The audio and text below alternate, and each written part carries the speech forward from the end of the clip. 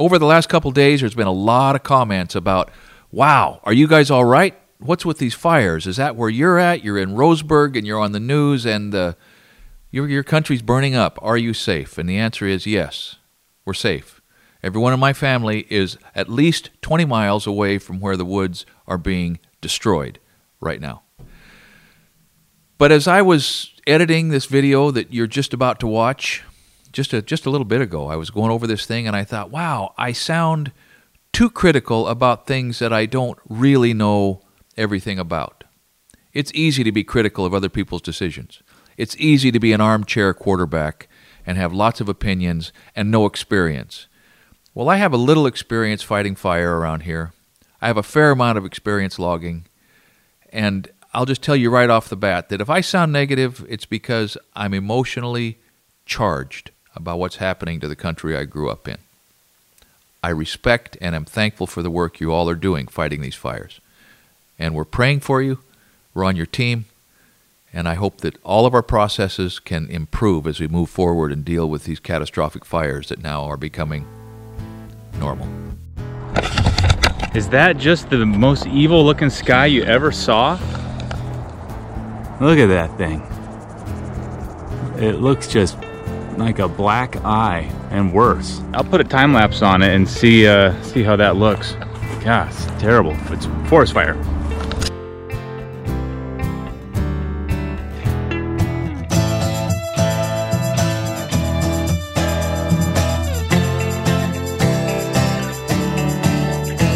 Well, this is the second podcast now where we are addressing what feels like a once-in-a-lifetime sort of emergency in our local community.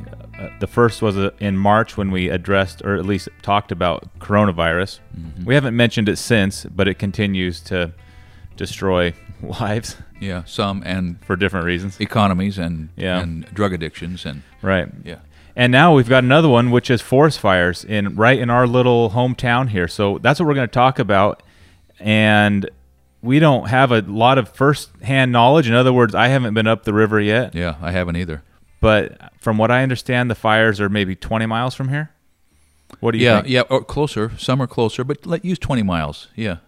There's been one or two on the edges of Roseburg, actually, on Southgate over to Douglas. How about that? Wow. So what we're going to do is just kind of go through what we do know and give you guys an update. Number one, that we are definitely doing fine. It's just super smoky and orange, and the air is terrible, and it's a very eerie, weird feeling.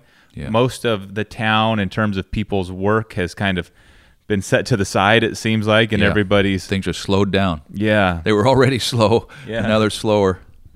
So here's what we do know. The fire has basically torched your home turf. Yeah. But why don't you kind of walk the viewers through where you grew up and what it was like then and what it is like now. So I was born here in Roseburg in 1958 and went all 12 years to the Glide School District.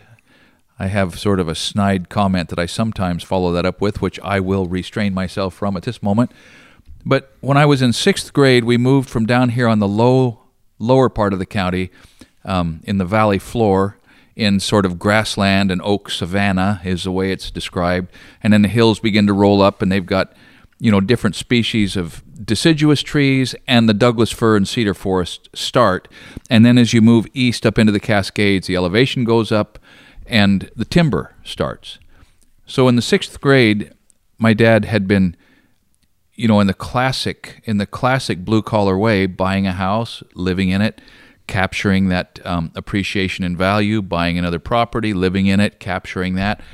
He bought a piece of property way up Rock Creek, which is probably 30 miles into the Cascades from here.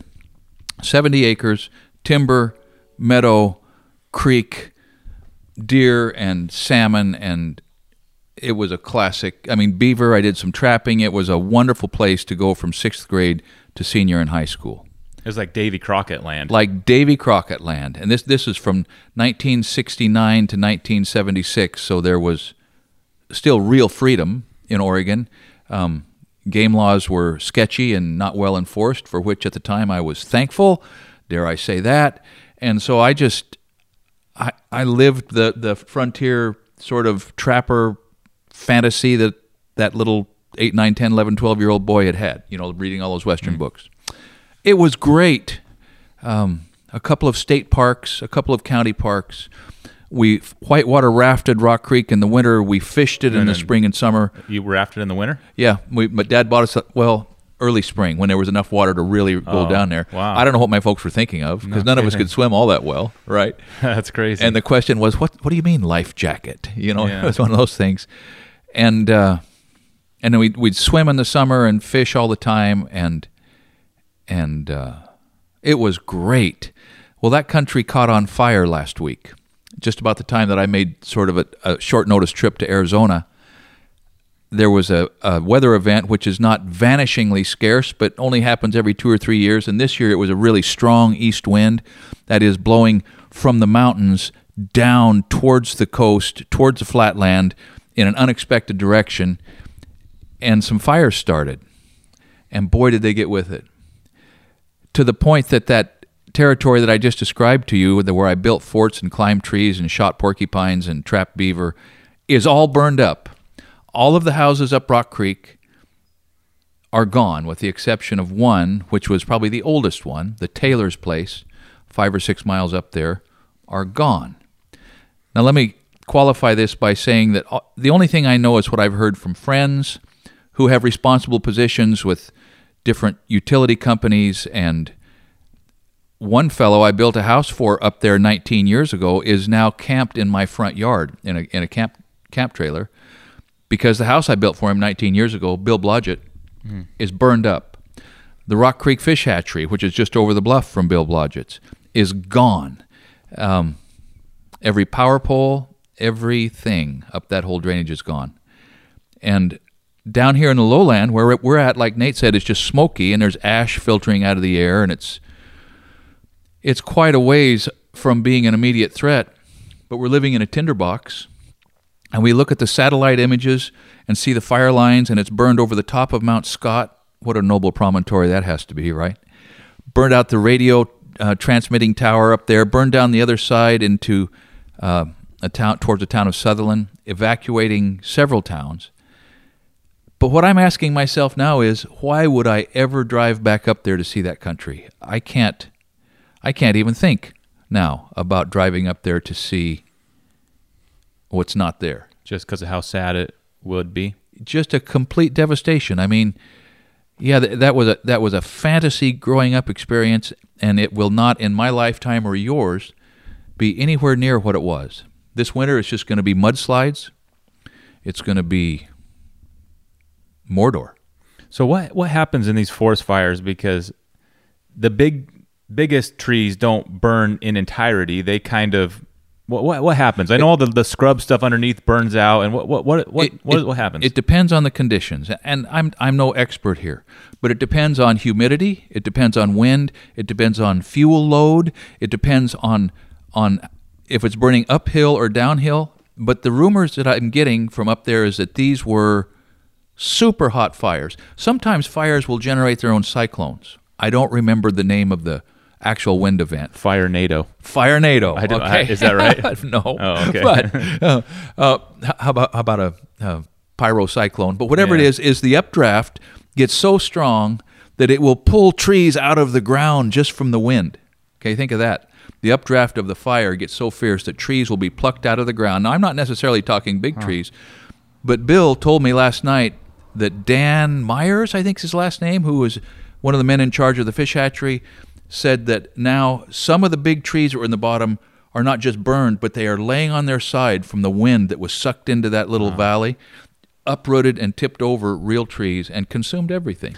Okay, so that explains to me how houses in the woods, even if they're not close to trees, can just be instantly engulfed. It must just be that wind that just sucks across and just kind of ignites. Yep, and when it's doing that, it's there are branches and chunks flying up into the air, burning and falling to the ground somewhere, still burning or at least smoldering, and the fire moves itself forward like that. It becomes a living entity. Yeah. And it's aptly described as a monster. And this one up there has turned into a monster. So I know you don't feel this way, but just so the listeners understand, obviously we're perfectly fine and you don't own property there or our lives are 100% intact, but there are a lot of people whose houses, and like Bill Blodgett, that was his forever house when he built it 20 years ago. Yeah. It must have just been beautiful by now. Yes, exactly. And what was his kind of mood? Are people just kind of in shock, or is it sort of like, it was bound to happen sooner or later? Or what's the mindset for these forest people? So interesting. So just talking about the Blodgetts. When I built that house, you may remember there was an old foundation there, like I do remember 110 years old. That's right. Yeah, I forgot about that. A log home had been built there on Tioga. It was known as Tioga. That whole area was known as Tioga. Right. And an early settler's home had burned down on the site, and we built this new home right next to the shred of the foundation and the old stone fireplace that he used for an outdoor living area. That's right. Now there's 2 burned out foundations on the same site. Wow. Yeah, so there's a bitter irony there. Third time's a charm, maybe, if one of you endeavorous listeners want to roll the dice. So how was he doing? Kelly saw him 2 days ago when I was in Arizona, and he was having trouble maintaining composure. Yeah. Today he's got his feet under him. You know, they're insured. Yeah. They actually had 2 houses there, both gone. And but he's shaking it off. I don't know how old he is. He's got to be 68 or 69. Yeah. You know? That concept of insurance is funny because people can say that the way you did, and it makes sense. Like, thank goodness. Yeah. At the same time, I was talking with Allie saying, okay, if everything in our house burned, how would we even communicate to the insurance company what dollar amount we need to be made whole? In other words, you can't be made whole. Yeah, that's right. And so let's say he gets a check for X number of dollars. You're not whole. You're not. But, interesting idea, all that stands between you at that moment and being reasonably whole is a whole bunch of work. Yeah. I mean, you invest the labor, or the labor's invested, you have something. It's not the same. Yeah. You're not living the same life, but... Well, there's some people come out ahead. That's why they. Yeah. Some people are end up smiling. Yeah, or sort of. The people who decide it's smarter for them to burn their stuff down and do a fraud. Friction fire. You know what a friction fire is? You remember what that? Yeah. That's when the payment book is rubbing for too hard, too long against the insurance policy. Yeah. You get a friction fire. But still, so these people who, even if they had insurance, I mean, and maybe he'd be an example. If he's almost 70. Maybe it is only hard work standing between him and rebuilding, but easier said than done. Oh, man. When you're 70. And he was off the grid in that house. I remember that. He had just geared up his solar array. He had just, they'd been working on it now for 20 years, and he had it down. Oh, I thought he was off the grid off the bat back in the day. He was. Oh. But for 20 years, he's been bringing improving it, because he built that house like every house is built, and that is just barely. Yeah. And he had a diesel generator made in China that would barely come to life, right. But he had it down, and now it is officially off the grid. Off the grid. It's become one with nature. One with recycled. Yeah. Okay. Any other rumors or stories that you have firsthand that you feel like could be true based on the person who may have told you them from our local fire? There were some real close calls and near misses. The whole town of Glide. Like I went to the Glide School District. This is the town of Glide, was evacuated, and now they're moving back in because the fire was either held back or died back, and so the town is intact. But Lone Rock Road, the other place where I lived, where my folks moved about the time I left home, gone. That house is gone. That's all gone. Holy smokes. And so, I can't speak to what's going on in Sutherland. I can't speak to the devastation up the Sandy Am, but Lincoln City on the coast is significantly burned up. I don't know of anyone who has in their living memory a series of fire events on the West Coast like this. And we haven't even mentioned California. That's right. Where there's probably 10x the acres burning in California than there are in Oregon. Part of the reason I don't mention California is because I try hard not to think about California. Yeah. Okay, but yeah, they've got real trouble down there. It's kind of unfathomable, and to stack this on top of a year that has already been insanity. It's almost I don't know what you can even say at this point. What's next? I don't know, but I know that we don't. This is not a political channel, but I'm no longer just heartsick at what's been going on in Portland. I'm livid. I am beside myself with resentment at our state government for not maintaining order in that city. Yeah. Order's important. It's not that there aren't grievances. It's not that there aren't some number of changes, but order is important. And now to add this disorder of fire, it seems like every kind of entropy is on overdrive. Social, familial, environmental entropy is at work in Oregon. It's hard to think. It's hard to quantify or imagine how much. Just if you could measure stress in a state, that number or that thermostat would be maxing out based on the shutdown, the pandemic, the rioting, the people who are doing the rioting who are obviously quite stressed, the people whose homes are burning up. It's just it's not good. It's seriously not good. We gotta all just try to be positive and create some healthy distractions. We probably should focus on that. Speaking of distractions, what was that like being in Phoenix before this all happened, and then like basically the next day seeing pictures in chats? It was so strange. So I got on a plane to fly to Phoenix Tuesday, middle of the night, just kind of a late night thing. And as I was flying out, Kelly texted me, "Wow, there's this east wind event and a fire started up the river." Great. And I leave the ground, I go on airplane mode, and by the time I get on the ground, 4 hours later, there was a layover. Holy smokes, they're evacuating Glide. And so I'm down there, visiting and thinking, wow, I'm in the wrong I'm out of position. I'm on the soccer field in the wrong position at the wrong moment. You know? To that point, and we'll probably put this video or this podcast on the main channel as an update. And to those of you who are watching this there, we might kind of be reorganizing our next couple weeks of video output because, frankly, there's people around here who I expect are going to need a little help. And I've already got a call from a friend in Medford who may be evacuating a property, and they kind of just need hands and trucks. And as you could all imagine, we're doing fine, but I think certainly our priorities are kind of focused on the community and families. And I'm sure you're going to be making a lot of trips up to Glide, checking on and delivering, Kelly's making chocolate chip cookies and zucchini bread today, and it's being hauled. People are taking it up to Kim and John's because my brother-in-law and his wife their property is being used to stage a fire suppression site, and he's got a lot of fancy antique cars that he's moving out. And guys up there helping with that. Yeah, so it just takes manpower and muscle, and you mentioned that people are moving back into Glide, and the evacuation level has been reduced by 1, but that's not the same as that we're through this, because as far as I understand, if the wind just decided to click 1 degree one direction, we could be back in it and worse. And there's not any big rain event on the forecast that I've seen, or is there? Monday, small rain event forecasted. So if that happens, and the humidity's gone up, humidity's important. Oh, good. Yeah. And temperature's gone down because of the smoke inversion. I was just listening to that the whole state's under an inversion. Yeah. And so that works both ways. It kind of suppresses and keeps the fire from spiking, and it makes it impossible to fly helicopters to dump water. Yeah. So there you are. Yeah. Well, it's really something, and for those of you who are also suffering and going through this or similar events in other states like California, I know there's a couple in Utah, and Washington's being torched also. It's the whole West Coast. So to all of you, best of luck while you sort this out, and if you're in a position to help and lend a hand to neighbors or friends, obviously that would be nice. So any other comments or thoughts to share on the forest fires of 2020? I don't know. I guess the only thing that comes to mind is social problems are big problems, but Mother Nature's problems kind of are at a whole different scale, sort of. Yeah.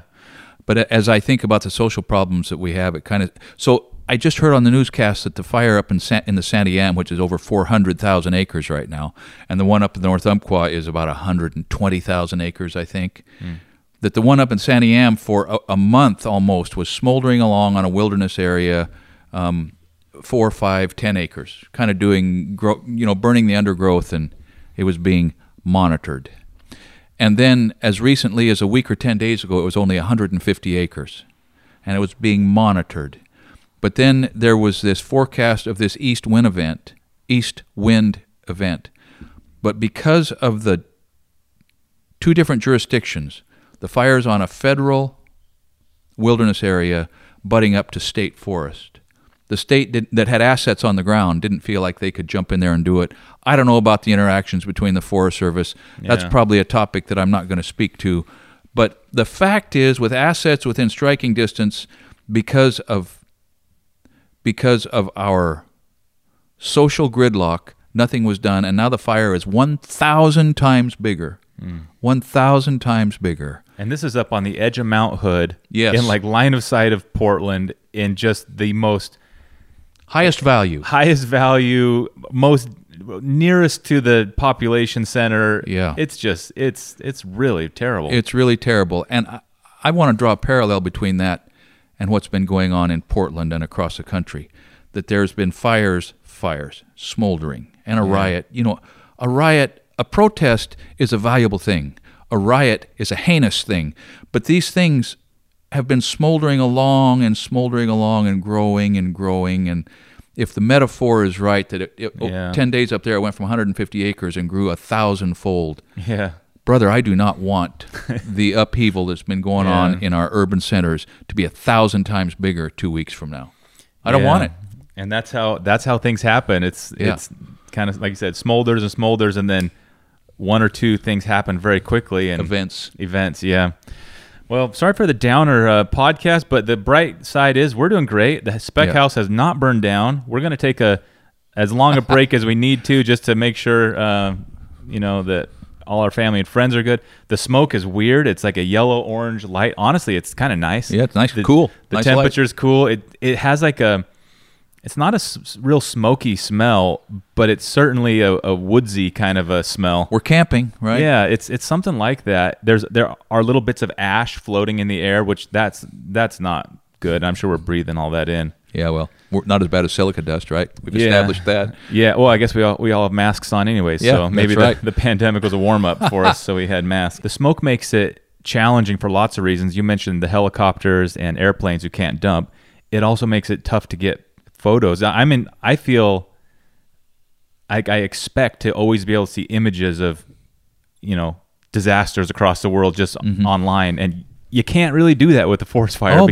Because there's no great pictures because it's so smoky and you can't get there. So even as close as we are, most of the people I talk to are kind of shrugging, being like, I don't know what's going on. The sheriff's department is doing like a daily kind of brief on Facebook. But that's just one guy talking. So there's not a lot of images, but there have been some images come out of down by Medford, Phoenix and Talent. The smoke is cleared and several kind of mobile home parks completely leveled. And I would say probably hundreds with of 50 homes. people unaccounted for in one of them. Oh, I didn't hear that. Yeah, a retirement mobile home center. Oh my gosh. Unaccounted for. The implications there go either way. Yeah, so those photos, I expect there will be more images coming soon that are going to just be crushing and heartbreaking. Yeah, I don't intend to ever go back up Rock Creek. Really? Yeah. Okay, a couple things. To the spec house, we've got some concrete porches, front porch and back porch coming up. That means rebar. And I've got a couple adjustments to make. It's almost in there. I'm not doing it. I got to get in there with a grinder and cut off a couple long ends and increase some clearances. I'm not throwing any sparks around there. Yeah. And so that may, put the brakes on that just for a little bit, but yeah, well, the mindset of forest fires, I remember being a kid and seeing Smokey Bear and all that, and it made sense, but it didn't make sense till I was in high school and I was camping and I was going to start a fire. It was the middle of summer, and another guy is like, he tackled me. He's like, "Are you out of your mind?" And I kind of was like, "What are you talking about?" Anyways, that's when I kind of realized, like, oh yeah, if this got out of control right here, this and this, this and this, this is a good reminder for me and hopefully the whole country that it really does take care. And throwing a cigarette out a window, lighting a firework in a place that you shouldn't. Yeah. I mean, that's how these things often happen. Sometimes it's lightning, but a lot of times it's just carelessness also. But the rule is, if there's an absence of lightning, every forest fire is mankind caused. If it's not lightning, that's the natural spark. Yeah. If it's not that, it's either a power line or a catalytic converter or a cigarette butt or a campfire. Or an angle head grinder or whatever it is. Or a gender reveal birthday party or a gender reveal party. It could be that. That happened. One of the ones in California was an errant gender reveal firework or something. Sparks. Yeah, that's a good point. It's human caused. There was one in Arizona like 8 years ago that was some Boy Scouts who left the fire a little too hot. Oh, And it sprung Came up back. and burned down like half the town of, I think it might have been Greer, although I don't think I'm not sure, but it was It was a pretty sad thing from an honest mistake. An honest mistake. Yeah. But not every fire is started by an honest mistake. Sometimes they're deliberate. Yeah. And things like that have to be prosecuted to the fullest extent of the law every time. It's amazing how much easier it is to tear things down and burn things than it is to like build them. Isn't that crazy? Isn't that the truth?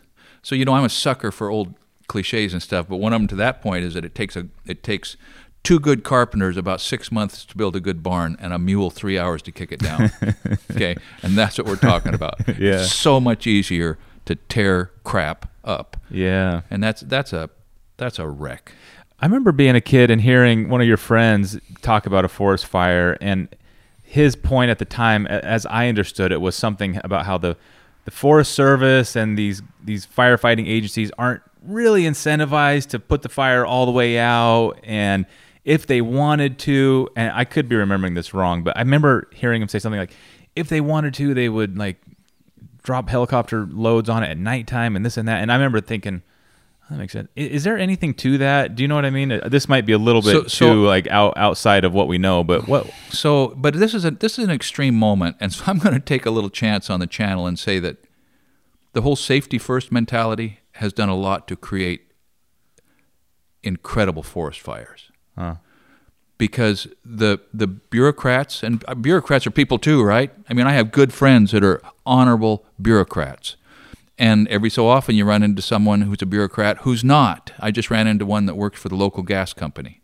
Whoa, really, man? So you like that authority that much. Yeah. But the rules and the policies that are in place to ensure safety, and I mean, I've gotten my chops busted plenty on the channel for the methods that I use, right? And that's legitimate comments. But we need to understand that safety first means forest fires burn. Because just what you said, you can't fly a helicopter after dark. You can't fly a helicopter in smoky conditions. You can't. The list of things you can't do is so much longer than it used to be that what it boils down to is you can't suppress the fire while it's small. Oh. While it's small, you can't just jump, and you can't throw a man on a D6 over the edge and down in there until it's been surveyed. Oh. And you can't send a 2-man crew down there because you don't have the backup, and their radio's not working, and all those are legitimate as can be, and their families are so thankful when they come home, and we have millions and millions of acres that burn because it's approached from a war footing, sort of, in terms of the resources that are brought to bear and the caliber of the equipment and the specifications on what they can use and what can come on site. But it's not, I'm out of my lane here, but the fact is that safety and fighting fires are mutually exclusive. And when the safety piece becomes as dominant as it is now, for which in many ways we have to be thankful, the fire wins. Yeah, well, it's complicated because for the firefighters and those people in these agencies who are responsible and liable. It's not a question to them about what do we prioritize, the forest or these 50 this That's crew. right. That's not the question. And I'm thinking about it. Not that it's even an incentive problem, but for example, I've got some video footage of Cy cutting a fire trail around his house at one point, and I think it was just for fun, or he was just showing off his cat. But, But it's amazing when people are incentivized to protect their own property and prepare and keep things tidy versus in a national forest situation. I wonder if it just feels like nobody has quite the right incentive to do that. You know what I mean? I believe that. In days past, when my dad was working in the woods here in the 50s, there were logging crews going up and down all the logging roads early every morning. And if there was a lightning storm the night before, there was a crummy full of young, fit, gutsy, testosterone-burdened men coming up the road the next morning. And, there's a fire. Let's jump out and put the damn thing out. Really? Bam.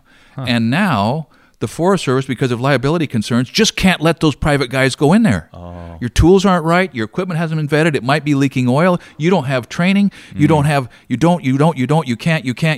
And so by the time the help arrives, Sorry, it's 1,000 times bigger. What do these big logging concerns, Weyerhaeuser and Seneca, who own millions of acres, I mean, they're losing out big time. I'm sure they've had millions of dollars of timber burn up this week. Millions and millions and millions. Do they send in like fire crews of their own ever? Because they do have the incentive. They can on their own ground, and they do. Oh. But when they butt up to National Forest, the National Forest administrative process trumps. I mean, they can't get over onto the National Forest to do some small thing to help their ground. Oh. But if the National Forest needs to set a backfire on private ground and burn back up to the National Forest, they can. Huh. I'm out of my lane here. Somebody call BS on me, okay, if I'm just plain wrong. Really, if one of you has a contact who knows about this, it would be really great to chat with that person and kind of learn about how these work, because obviously there's a lot of, it might sound like, I should be clear that I don't think that the Forest Service or the firefighting, it's not the department, who Department of Wildlife Fires or something like that? Well, the Forest Service administers the firefighting on Forest Service land. Anyways, this is not a put down or an insult that they're like running a scam. I just don't know, and it just does seem like there's more fires every year, right? Everybody's just doing their job. Yeah. But the policies that everybody has to work under change all the time, and it always moves towards reducing liability. All of it. And it's crippled us as a country, as a people. It's crippled us as individuals. Liability, risk adverse, every kind of risk. Risk of personal harm, risk of injury to the ground, risk of injury in lawsuits, risk adverse. That's us. Let her burn. I wonder what to some extent in centuries past, forest fires happened also from a lightning strike, and they would burn because there wasn't the equipment to put them out anyways. So I got to assume that there was more acres burned in like centuries past than there are today. So there's probably more standing timber and just burnable forest. See, could that account for why there's more forest fires? There's more tinderbox forests out there? The big dynamic, as I understand it, is fuel loads. That prior to the industrialization of the West, and small fires happened all the time and smoldered along on the ground and burned the understory, the brush and the lower portions of the woods. At least this is the way we understand it now, looking in the rearview mirror without into prehistory, and when the Indians were the stewards of the land and would set little fires to burn out the underbrush so that the grass and the browse would grow back, so that the animals... Indians did that? They did. They Wow. did. But we have assiduously and effectively suppressed all those little fires so they wouldn't turn into big fires. Yeah. And so now all that understory's grown up. There's also the problem of that clear cutting poses, because you go back and you plant young trees and they grow up, and second growth coniferous trees, Douglas fir, are gasoline on a stump until those needles get up away from the reach of the fire. It's full of the oils and the resin. Oh, so there's more young trees in the forest. Young trees. And the trees in the understory that have died and that have fallen or haven't fallen yet have not been slowly burned up by small fires every 4 or 5 or 8 years, and so that accumulates. And when forest fires have happened and there's a whole bunch of trees standing dead, and then the blackberries crawl in and climb through it, and now you've got all this charred wood standing ready to burn again as it drops onto the ground. Yeah. It's just fuel loads are different now, coupled with the fact that incentives for suppressing it are hamstrung by other considerations. Yeah. And so here you go. Yeah, what a mess. God, nothing's easy. Nothing is easy. There's the takeaway. I mean, I would hate to be in charge of a Forest Service and have people be like, what's wrong with you guys? I would also hate to own even 50 acres of trees in the forest, because I would... Like Cy, right. Cy's got 100 acres of timber, and he's sweating it every moment. A day could go by and wipe out like half his net worth. That's right. Yeah. Or and more. all his cows. And all his cows. And I know it sounds like I'm like, a redneck, Southern Oregon boy railing against the man. But the fact is, I have had good friends that are in the administration of the Forest Service fire suppression effort. I've got good friends who are hired by the Forest Service and bring water trucks and cats and excavators to put it out, have time on the ground. I've worked for guys who put cats on Forest Service jobs, and so I've talked to everybody involved with this at one time or another in my life. And everybody's doing the best darn job they can with the constraints they're working under all the time, almost without exception. But doggone it, safety first is great when you can afford it. You know, and we may be guilty of this, but one of the first instincts after any type of event like this is to think of whose fault is this, and who do I blame? Who do I sue if I can? Who do I sue? Whose neck can I wring? Yeah. And man, in some ways it's a natural question, but you know, kind of like with the virus, and you know, it's just complicated and things happen, and this is the world we live in, and there may not be some like magic solution that just solves these things. This is just sort of the life on Earth. Yeah. It's part of living.